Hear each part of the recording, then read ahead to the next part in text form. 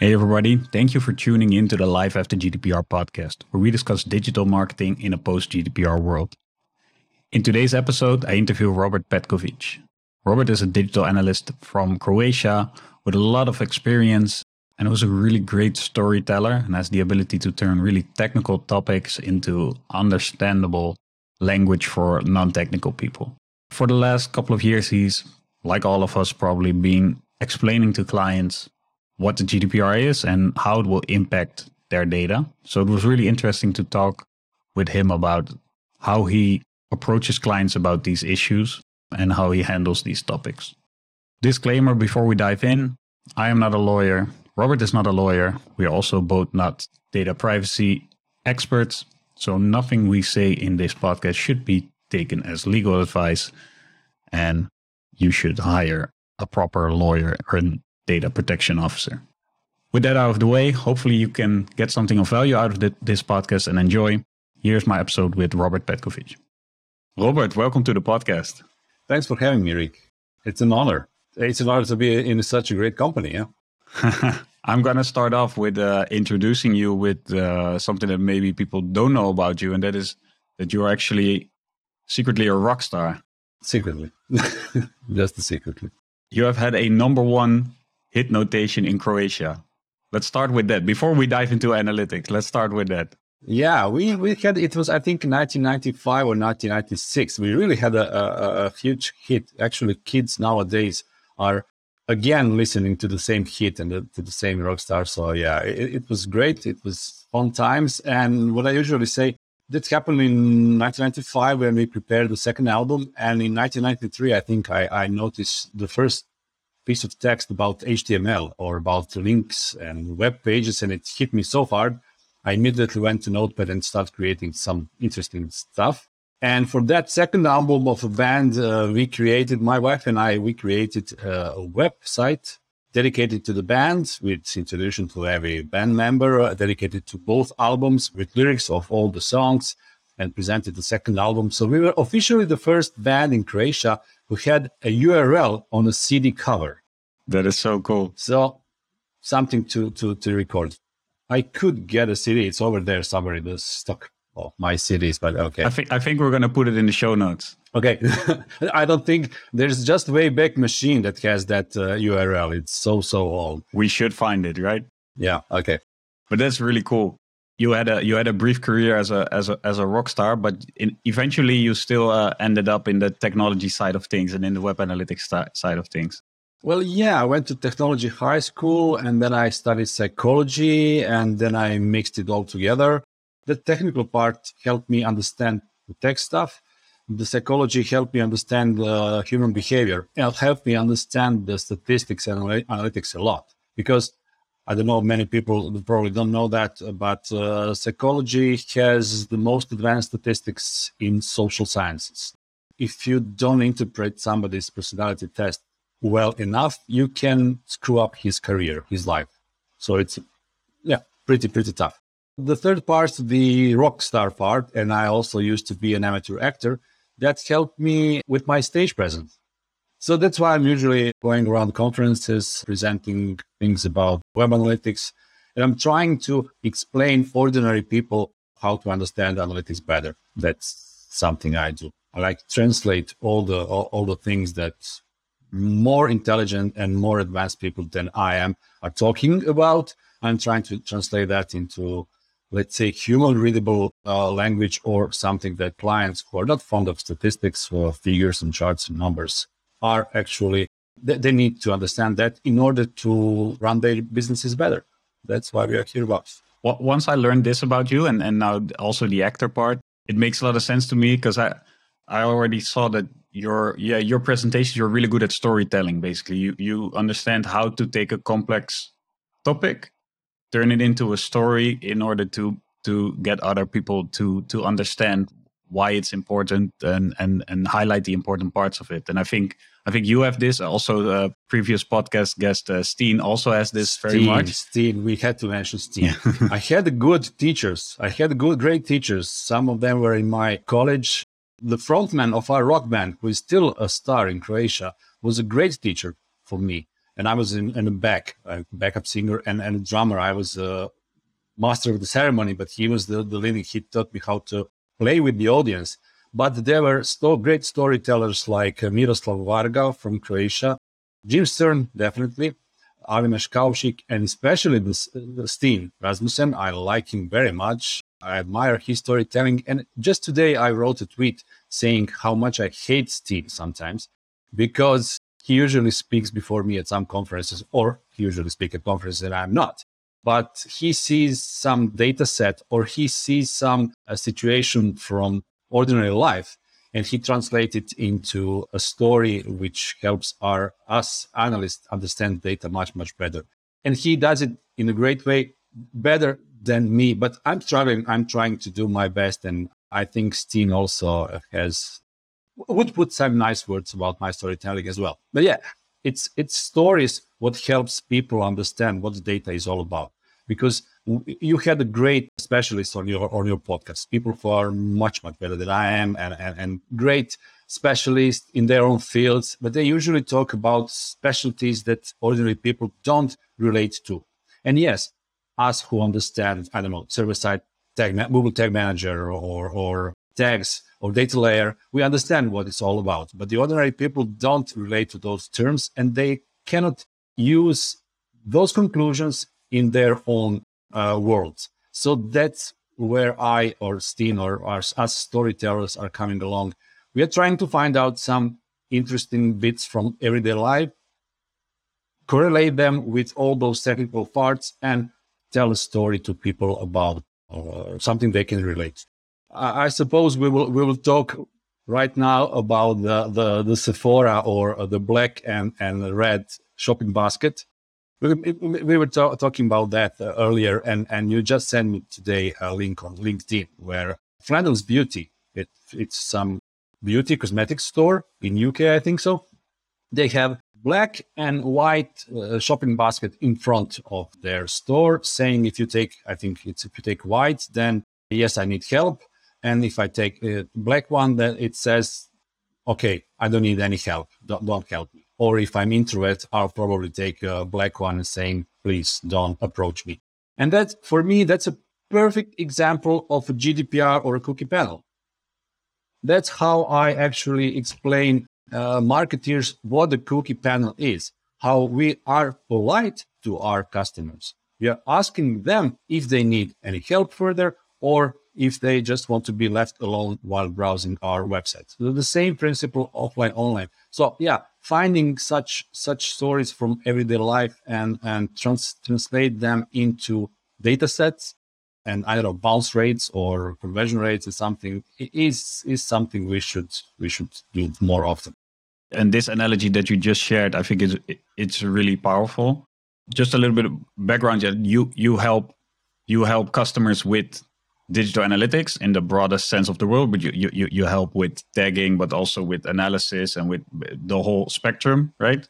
I work for Pro Media Group. It's a media agency, one of the biggest media agencies in Croatia. We also have a digital division and a consulting department. The media part is great with TV ads and billboards and so on, but we also have a digital part, and there are a lot of clients there who actually still don't understand the digital part quite well. So I'm trying to, use Google Tag Manager to implement web analytics the proper way for them.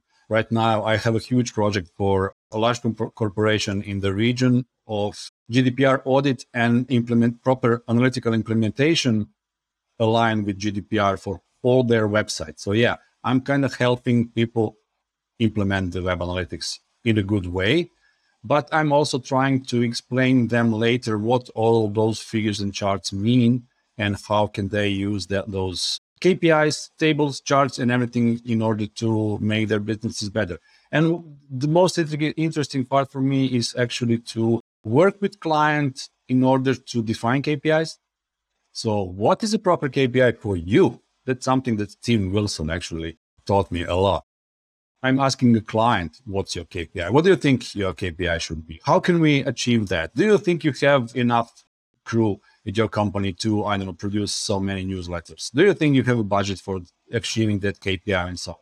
And I loved working with web stores, e-commerce web shops, because enhanced e-commerce in Google Analytics especially gives a lot of data that can help each member of e-commerce store crew to understand the human behavior, the customer's behavior better. I even help them understand the offline behavior better. And the most interesting thing for me is that I found some metrics in Google Analytics enhanced e-commerce that help stores decide which products they should put into offline windows and which products they should put when you enter the store, and here they are. Because one type of products is why they will stop in front of the store, and the other product is why they will go inside and buy. The good example is, iPhone 14. You just need to put it in the store window and people will go inside and buy iPhone 12. Yeah, and that's it. So yeah, I'm trying to understand the data and implement the data. Yeah, okay, most of my projects end up with just Google Tag Manager implementation and the data flow and data storage. But yeah, I do have also a lot of the implementations where I consult people. And I do have my own company for lectures. So I do a lot of lectures and appearances of conferences when talking about web analytics. They say I'm decent or good. So, and also for the last 5 years, I'm talking about GDPR a lot in web analytics. Yeah. Yeah, because that is invariably, if you have been helping companies gathering all this data, especially via the Google stack, then increasingly you will get questions from your clients about, hey, is Google not becoming illegal, right? They are getting scared or they're getting a notice. And then, this topic since 2018 has been on our radar, at least a little bit before that, hopefully. Yeah, I remember Aurelie Paul, she was scaring us even in 2016. No problem. We are scared. She was early in scaring us. But she was good. She is good. She's good in that, yeah. So you have also been involved in these talks with various clients of various types of businesses that collect data online and trying to explain GDPR to them. Let's walk through that process. So what is it currently that you see your clients asking? Like, what is their mindset when they start the conversation with you? Can you fix me that GDPR in like half an hour? I'll pay you. Or if you think it needs to be paid, well, I'll pay you. So the first thing is, can you fix me that GDPR in like 5 minutes? No, I can't. And most customers think that it's just half an hour job. It's like implementing the web analytics. What do you mean? You just take that one piece of code, put it on a website, and that's it. We don't need anything more. And then I'm trying to explain that.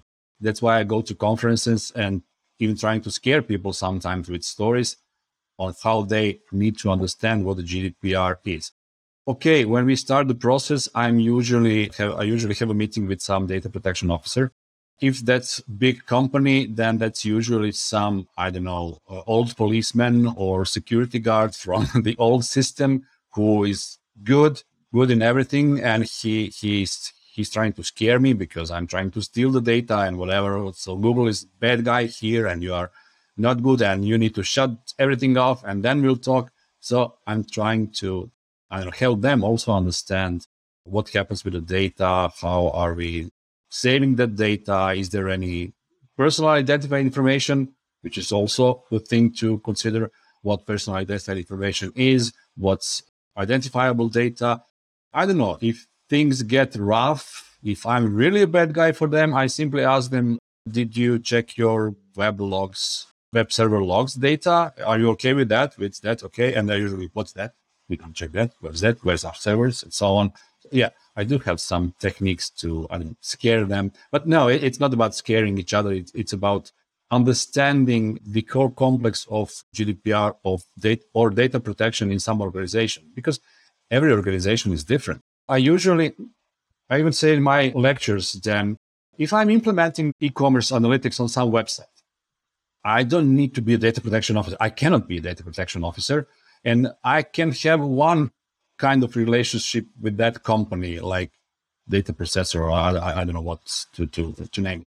And I'm good. And if you are a website owner, and if you ask me, can you please check the transaction number AB12345? There's something wrong with it.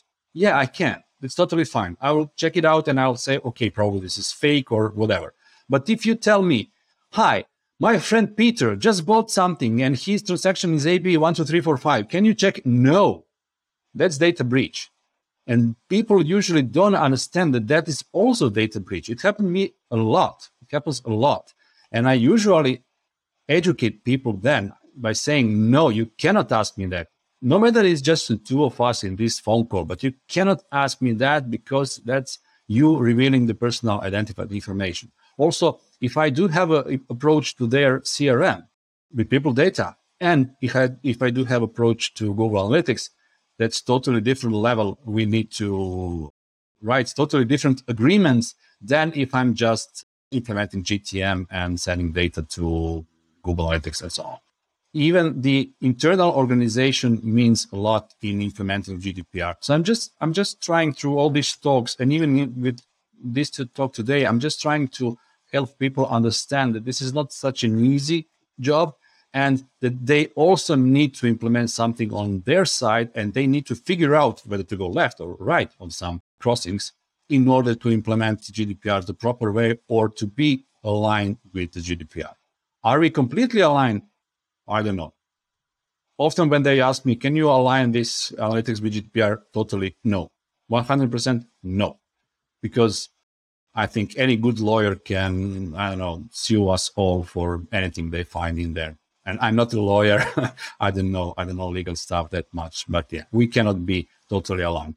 But yeah, I do know that when Max Schrems and his crew, his gang, when they started suing websites around Europe, they actually, most of the websites didn't get fined.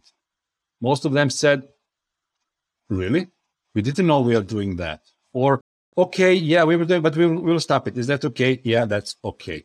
Most of those who were just rigid or not humble, they said, okay, what's the fine? We'll pay it, so no problem.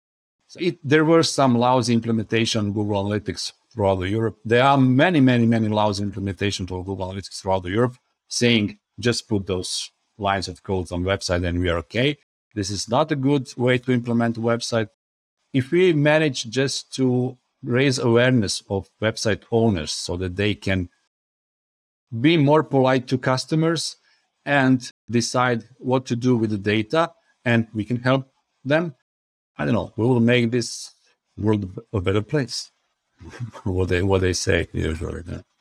From the client's perspective, there's usually a couple of people that have grown accustomed to this data, right? So there's the email marketer, and there's the social media marketer, and the paid search marketer, and then depending on how big the company, these will be separate functions or one person. And the marketing manager, of course, they have their KPIs and their dashboard. Let's assume that maybe they had a cookie compliance wall, but it wasn't integrated, right? So it was just there for show, as we know that is often the case. Now you have to tell them that their boss said they have to become GDPR compliant. So at least you're going to integrate the cookie banner with the actual what happens in Tag Manager, right? At least, yeah. How are you handling this conversation with the client? What are you telling them? Oh, a lot of stuff happens. Some of them are angry at me. What do you mean right now we need to, I don't know, erase the whole e-marketing database and so on? But the real situation for me starts when I analyze the client, and I'm trying to figure out whether they raised from the sales department or from the marketing department. Because the sales, they usually want to approach the individual. They need individual email addresses. They need to find that individual person, which marketing usually don't. We operate in groups of 100 or more people. So it's not that marketers want to target a specific person. And marketing is here to educate people about the product, to, I don't know, make them our friends and our ambassadors. So we educate both our customers and both our employers in order to be compliant with the brand. Sales is just, okay, give me figures and numbers. And if you can just give me that person in the store, I'll take care of the rest. Just bring me that person and and they'll do it the great way. I'm trying to figure out, okay, which part of this process they are from the start, are marketing or sales, and then I'm trying to I don't know, create my strategy on how to deal with that. And I usually say, okay, we don't need to erase all the database. How did you get that database? Was it compliant? Did they leave you their email addresses on your website for getting discount and for further promotions? Or you just bought a CD from some strange Russian guy with 1 million web addresses? What did you do in that case? And so on.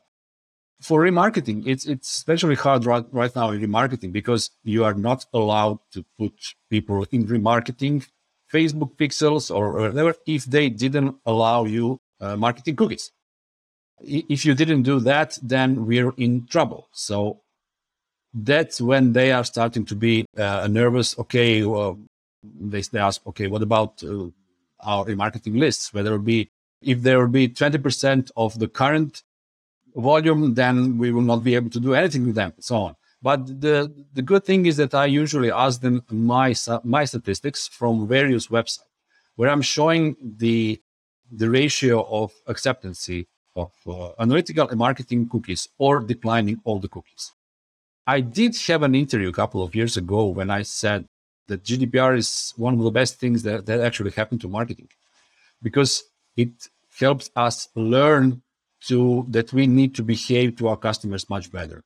If they want the content, if they think that's the good quality content, they will accept everything, no problem. I do have a small percentage of dropouts for marketing cookies, really. If they're accepting, they're usually accepting all marketing, both marketing and analytical cookies. So there's like 2% difference among that.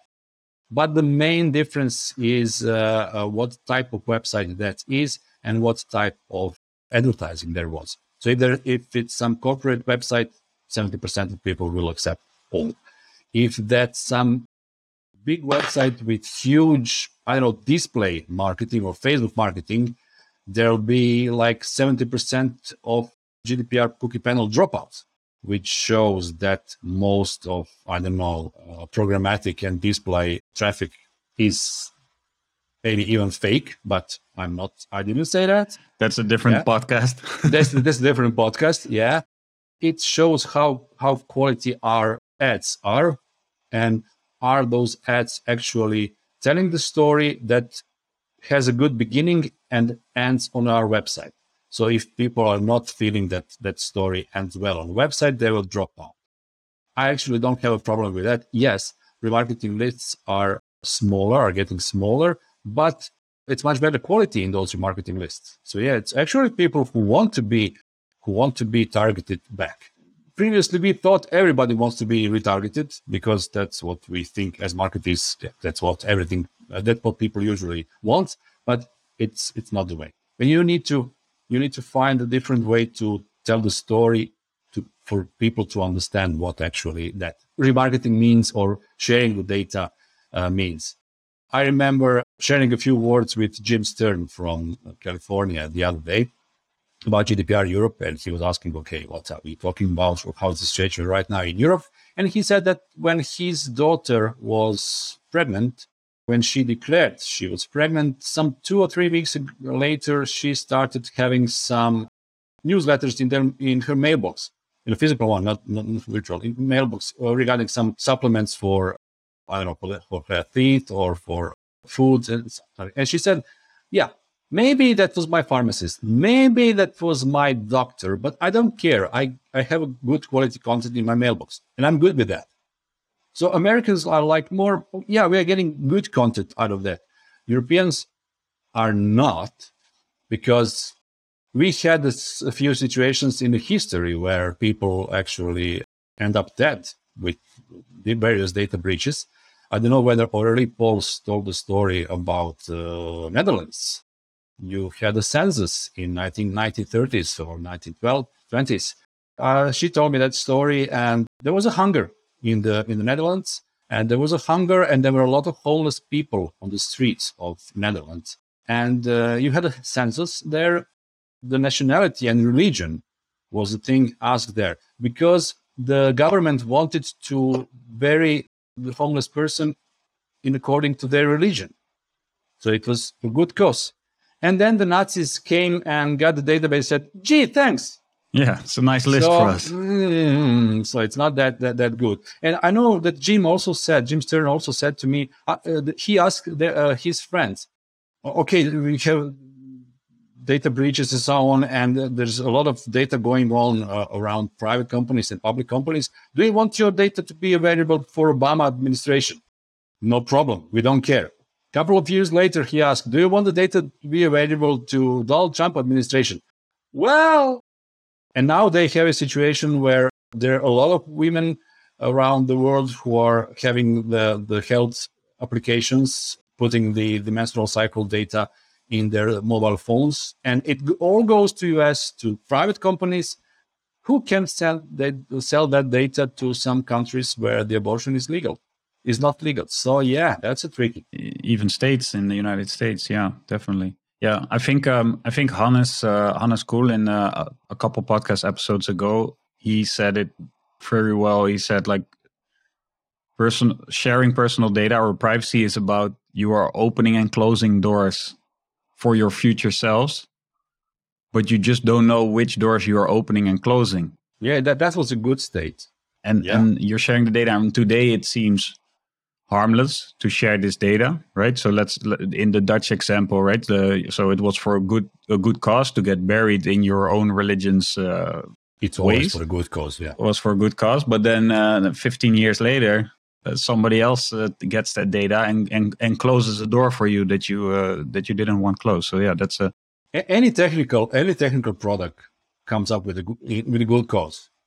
Developers are usually pretty cool, pretty good guys who won't just make the world a better place, but it ends up in marketing and sales. I think one point you made earlier about, I don't recall it exactly anymore, but about marketers that we have to do our best now. I think it's also what was the case is that before GDPR, or rather before all the scandals that came out, like Cambridge Analytica and all these kind of things, right? When it got popularized by media, like Netflix documentaries and stuff. Before that, I think a lot of the marketeers themselves did not actually know that this one extra JavaScript that they asked to put on the website could have so much impact down the line, right? Could open or close the door somewhere down the line. There was a mismatch between the people who required to implement the technology, the marketers, right? Because the marketers in most cases just wanted a better user experience. So they wanted to improve advertising return on investment, which means they want to show less irrelevant ads to people who are not interested, which is in essence a good thing, right? Because nobody, if I am not a woman, I don't need to see advertisement for women's products on my device. Or if I don't have a kid, I don't need to see advertisement for buying diapers, right? So that in essence makes the web better. So the first thought of that was like they save money on advertising and it makes it a better place for the people who browse it. Mm-hmm. But because they did not understand the technology of what they asked to get implemented, it was kind of a Trojan horse where it was so easy to implement all this JavaScript because all the vendors made it so easy. But then all the vendors realized like, hey, what else can we do with all this data? And then it got a little bit out of hand. And now we are where we are right now.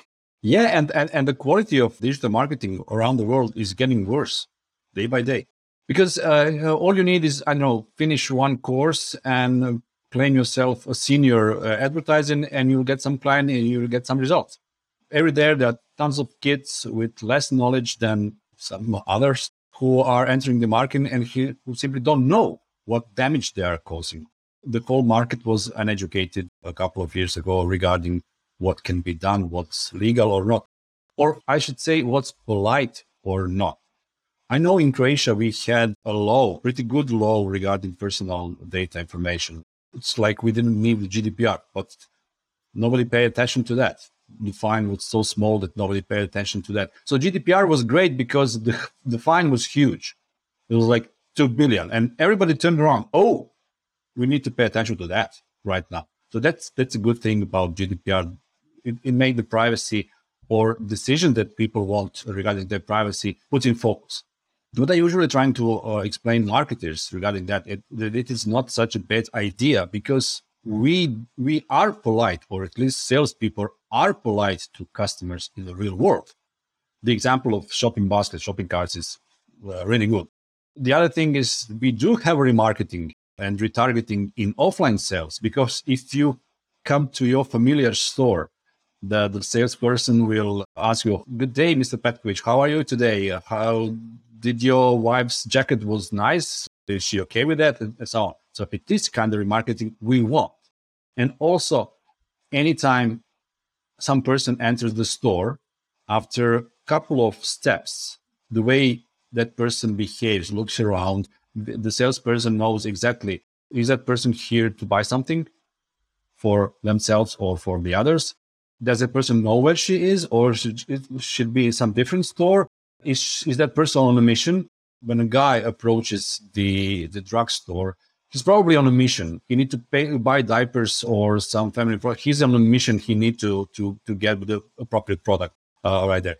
The salesperson know exact words and the exact way to approach that person who enters the store. In digital marketing, what are we saying that person? Buy here, come, buy here. Just giving the same lousy advertising to all the people, because everybody's our audience and lets everybody come to our store, which is actually not a good idea. So yeah, we need to be more polite about that. And the other thing, even if we know the customer well, there are situations when that customer doesn't want to be recognized. For example, if I want to buy a new jacket for my wife on a web shop that we usually use, I will go into incognito mode. I don't want her to see the ad about that surprise. So yeah, I will switch to incognito mode, or say in that session, no, I don't want marketing cookies, because it will ruin the surprise. There is a scene in a movie, Love Actually. You remember that? Love Actually, when it was Rick, where Mr. Bean was a salesman, and he sold that necklace for Alan Rickman was the actor. He sold the necklace for Alan Rickman, and he spends 5 minutes preparing a good package and everything else. And then his wife came along, and she actually ruined the surprise for his mistress. But never mind, we didn't know that at the time. But his wife came along, and she was like, "No, I'm just browsing, just moving around," and they left. That's also the situation where we don't want to be recognized, or we don't want everybody else to know what we are doing right now. But also, there are situations where people don't want to be recognized, but maybe they need to. I think we also mentioned the situation, I don't know, or on a street square, when you are, I don't know, waiting for a streetcar to arrive. Yeah, you can have your shades, a hat, so not to be recognized by the surveillance camera. Yeah, okay. But you still are a person on the square. If the mayor wants to know how many people are on the square day by day, you need to be counted into that calculation. You cannot be opt out that. So I think that a legitimate interest, which European law says that it's not legitimate interest, but legitimate interest for marketers to know how many sessions there were, or how many page views there were on some website, or how many transactions was on the website, is something that should be in the Google Analytics data.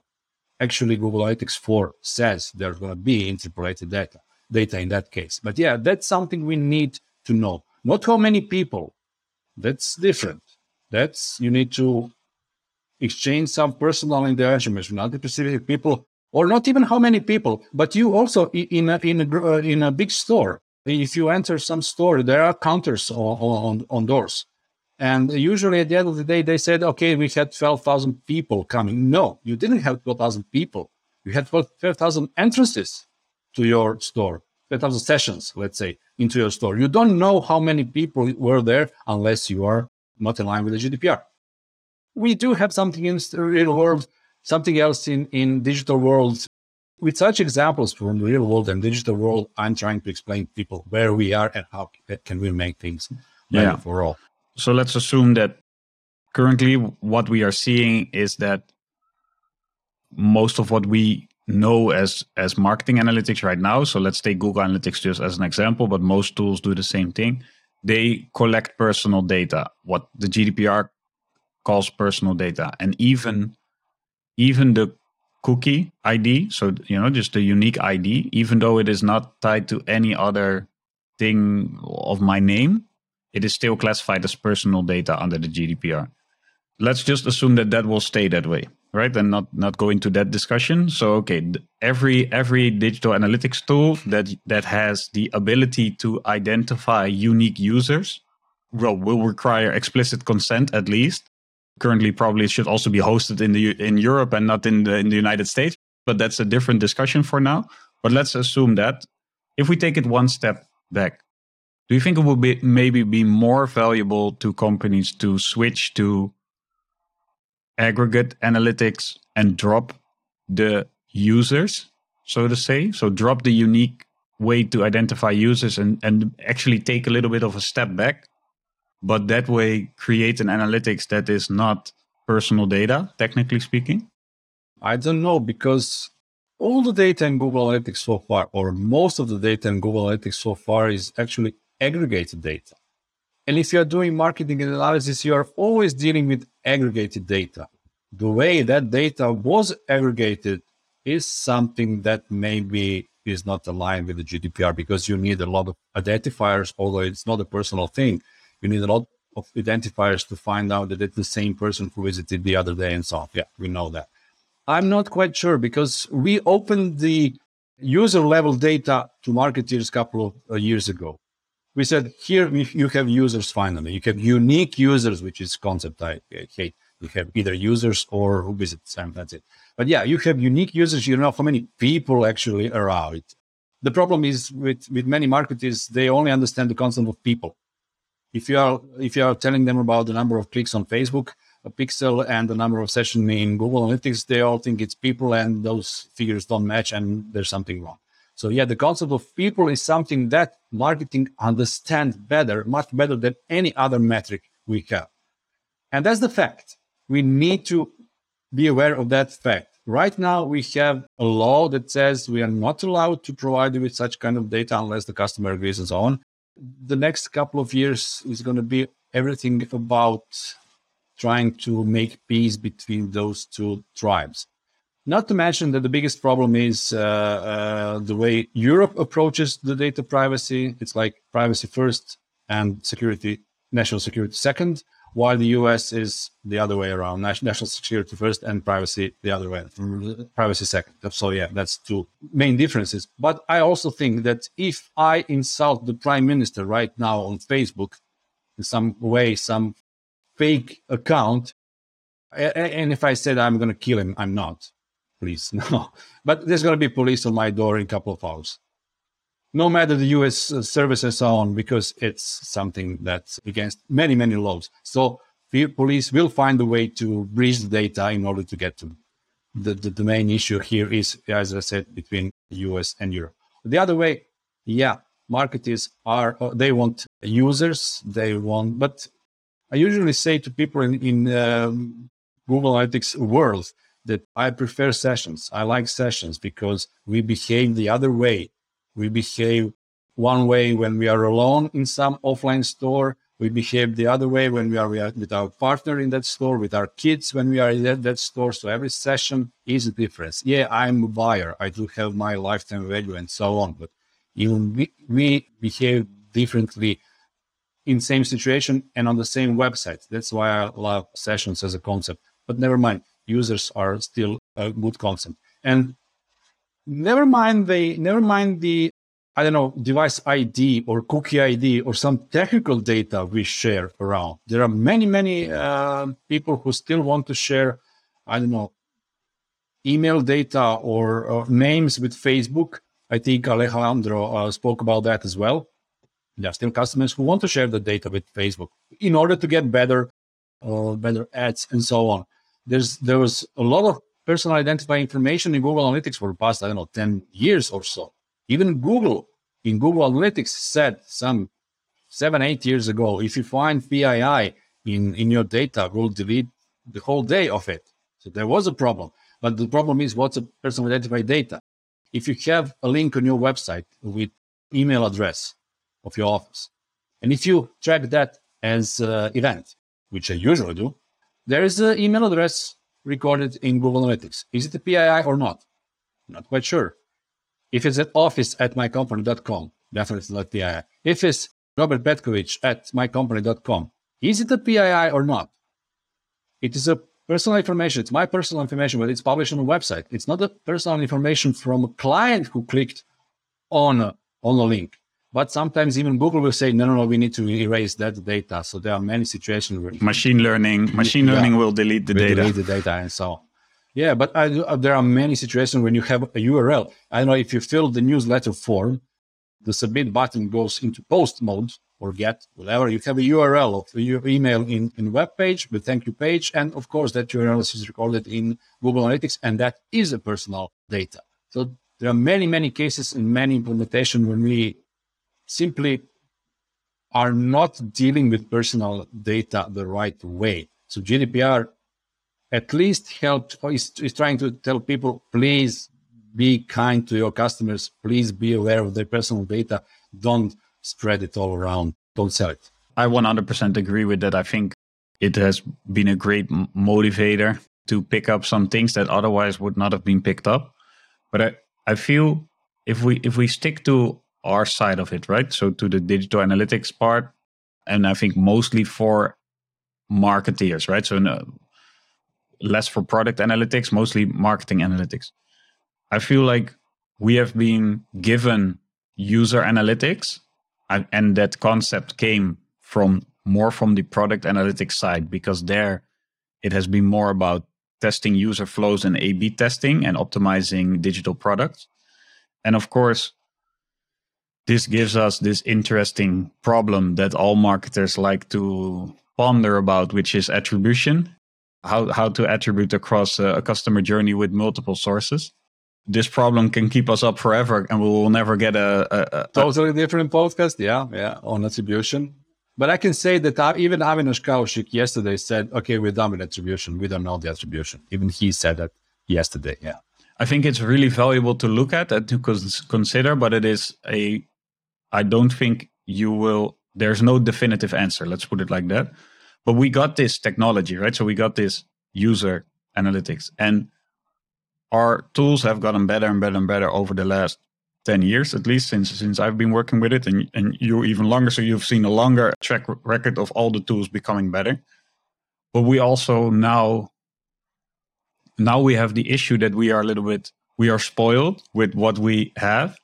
And we also have this fear of losing what we have. Is that also what you recognize with your clients? That's actually what you said it right. The fear of losing what we had is something that I recognize with my clients. Okay, I had that million email addresses. What am I going to do now? Should I raise them all?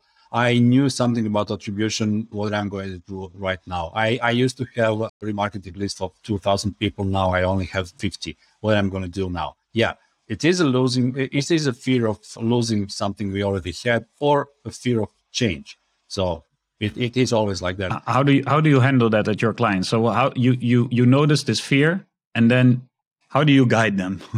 Always education, because people are afraid of attribution. I would say afraid of attribution, but the most afraid are those people who actually never had a strategy. They only looked for the last click attribution. They never had a strategy or multi-touch attribution, and they are afraid that they will lose the attribution right now. And also, there's a great fear that what I'm seeing for the last 2 years since Google Analytics 4 started. And the GA4, completely different podcast episode, yeah. But the issue with the GA4 interface right now, people are afraid of Google Analytics 4 interface because it's something new, and they think they will need to find, or they should find, some valuable data in there, but they are not able to find it because it was so optimized. I relate to another story from my life. My wife usually says when we go to some store, she said, "Yeah, I want that." She see a mannequin with some combination. He said, "Yeah, I like that. I don't want to go around the shelves and pick something because I'm not good at that. I like this." And this is also the situation in Google Analytics. We had 80 or 100 different reports, and people were usually clicking around Google Analytics for half an hour trying to find something which they will find interesting. That's it. I find it now. So Google Analytics 4 came along and said, okay, you have fewer reports, but you can make a lot more reports than in Google Analytics Universal right now. So I just need to know what you are looking for. And that's the main problem. You just need to know what you're looking for. Many marketers actually don't know what they are looking for. So I'm trying to educate them regarding GA4, regarding GDPR and their marketing strategy, that they need to know what they are looking for. They need to know what the strategy is before they are starting the digital marketing campaign, what they will achieve, what KPIs are, and so on. So by always, no matter what fear it is, it's a digital marketing, it's sport, it's real life, any fear can be lowered down with education and proper talk. So definitely education is the way to make them feel more comfortable and make them be better marketeers. It's, as I said, GDPR is good for marketing. It's not a problem that your marketing list actually it is smaller. There's much more quality data in that marketing list, and that data can push you towards being a better marketer. And of course, if you are just having small budgets, or if you don't care about your campaign, and you just have some outsourcing agency who's spending tons of dollars on your campaigns, and you just want results, then you are in trouble. You are actually not providing them with the appropriate data, or you don't have a strategy at all. Your strategy is give those guys some money and they'll get some results. So in those cases, which is not that rare, it is a problem. I like what you just said. I think one of the points you touched upon at the beginning really struck with me is that it is mainly the companies that have not yet actually actually understand their data. So you use the example of attribution. So it's mainly the companies who only use last click and have never actually used complex attribution that are now afraid of losing it. And I think that makes a lot of sense. I recognize that as well. And I think that makes a lot of sense because they probably fear that all this data, they never actually got to really using it. So they fear they were already missing out. And now it's going to be extracted away so they can never use it again, right? So for a lot of the more mature companies who already figured out how complex it is to work with data and how hard it is to and that you actually have to decide what data points you want to measure and make it work for you. It's not like this magic of the data will bring you the answer. It's more about you figure out what you want to measure and then you optimize against that. And that is hard work. But the companies that realize that, they are less afraid of GDPR because they understand that, hey, we will still have some data to work with and it will still be hard work to get value from it. Whereas the companies that do not realize that, they had all this data that they rarely used, or they only stared at reports, but they never really took action. And now the staring at reports becomes less interesting because there will be less data in it because of GDPR. So it feels like more loss, actually. Yeah, you mentioned one word, digital maturity.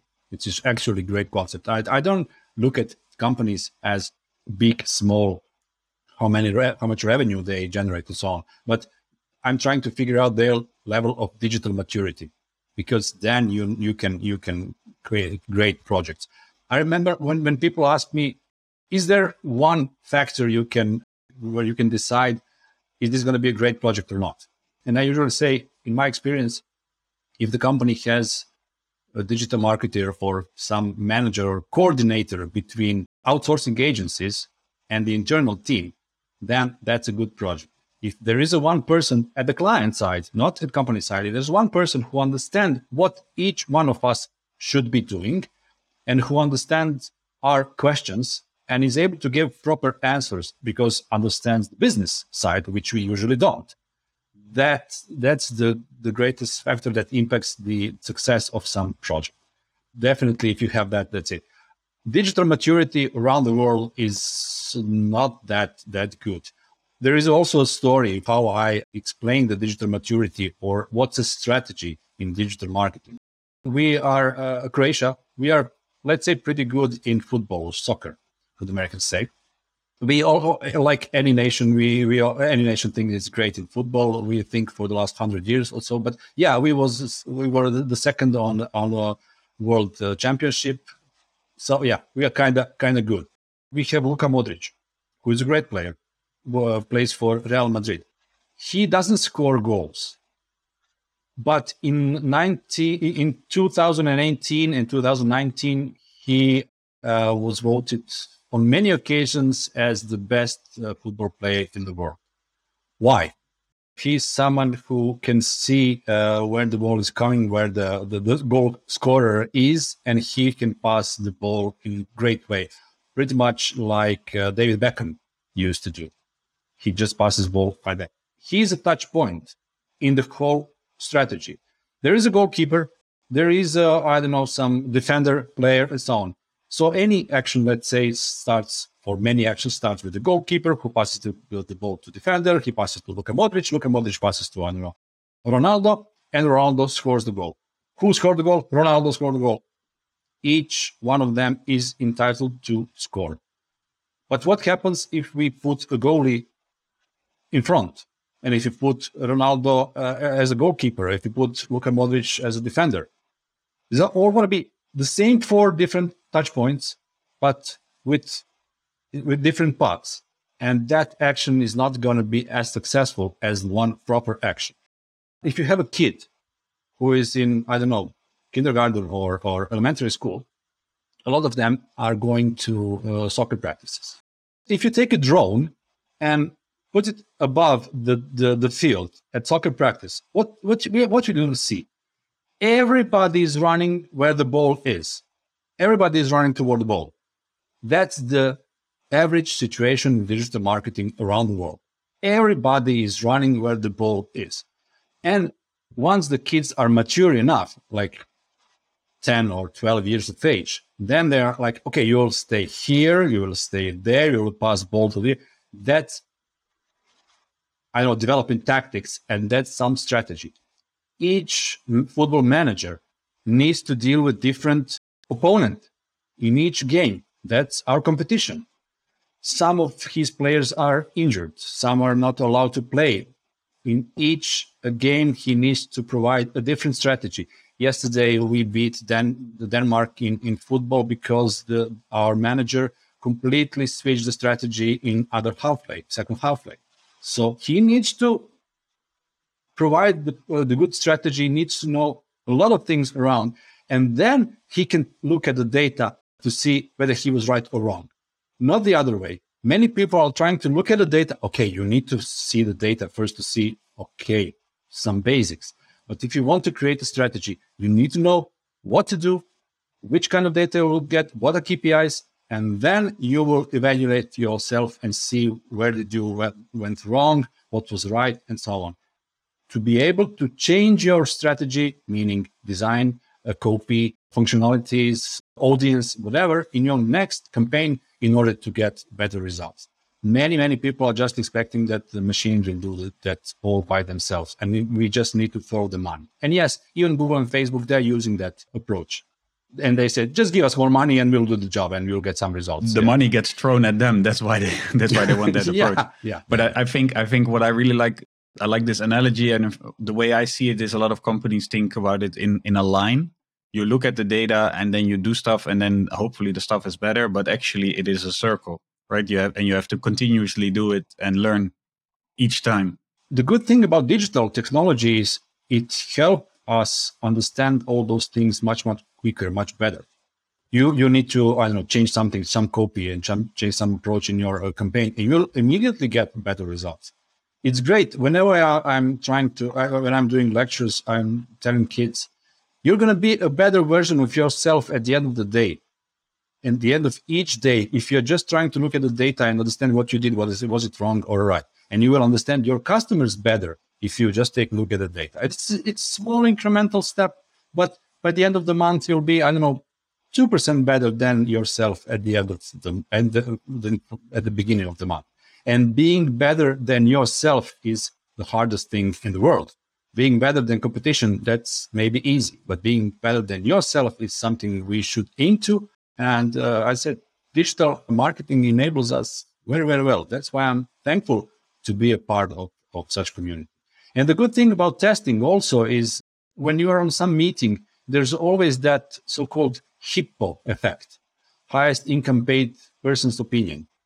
So when we are stuck, we look at the person who we think it's mostly paid here, and their decision will be the one which we will all vote for. Usually when I'm at such meetings, I take each and every one suggestion and test it with the available tools we have. I test the data to see who was right, because maybe Hippo was right, and maybe he was right in most of cases, but that doesn't mean he'll be right in the next campaign, with the next product, and so on. We can test it, and we can then go back with that data saying, look, this was something that we didn't think about it at all. This was something that made significant impact on your product, on your revenue, or whatever. And all the other things we thought is going to be better, like red button versus green button or so, doesn't mean a thing. Okay, red button, green button mean a thing, but we'll make it an orange button. An Amazon orange button, that works well. Yeah. I love this talk with you. I think if we tie it all back, I think the core is education, right? If we want marketers and also digital analysts to embrace the change that we have to make in order to comply with GDPR, then the main issue is actually education. Is not necessarily technology. Like, we can configure the technology in however way we want. But we have to explain to people what needs to change and why it needs to change and why that's actually a good thing. Would you agree with that? Yeah. I'm thinking about all your previous guests. I know many of them, and we are all educators. No matter if we are talking about the law, the technology, the JavaScript or whatever, we are all trying to educate people who are involved in the whole process, because we know, that education is the way to make things, to make life go easier for all of us. So okay, we were talking about marketeers right now. We are not talking about GTM server side or Mark Strem's second, whatever. But education, always education is the way to go forward. And we spend, us educators, we spend a lot of time to learn something, to be able to translate that into some words that will help marketers save their time and money to learn things they know right now in order to make them work better. It's not some devil coming from behind your screen regarding GDPR or something else. As I said, we need to be more polite to people. That's what GDPR tells us, actually, and that's what we usually do in the real world. So it's not a big deal. Should adopt that. If people want to get educated by you, I do have my own website, ropetko.com, with some educational materials. Most of them are in Croatian language, because people in Croatia and surrounding countries love to listen to me, because I'm not speaking in English, and I'm not speaking about analytics and data in English, but in Croatian, so that they can understand me better. I do have my YouTube channel regarding Google Analytics, also on Croatian. Maybe I'll put some subtitles, but there are also some material in English on my website. We'll provide the link. And usually I am at top conferences. In a week, or when this episode will be on air, I will already attend a conference in Northern Macedonia, speaking about analytics and GDPR. And also in November, I'll be in Albania talking about GDPR and analytics. There is a lecture called Google Analytics is Legal and You Should Be Fined. In parentheses, that's the title of my presentation. And also, pretty soon I'll be in Croatia at the e-commerce Croatia conference. It's a conference for web shop owners, where I'm also going to be speaking about the new GA4 and GDPR and so on. I'm usually at conferences and some lectures you can find, even on Twitter, on LinkedIn, on Facebook. Yeah, I'm all around. Please do share your slides of this presentation on Twitter and LinkedIn. We would love to look along with you. I might, like as a Christmas present or so. Yeah. Good. Thanks a lot for sharing your knowledge, and hopefully we'll talk soon again. Thanks, Rick, for having me, and hope to see you in person pretty soon.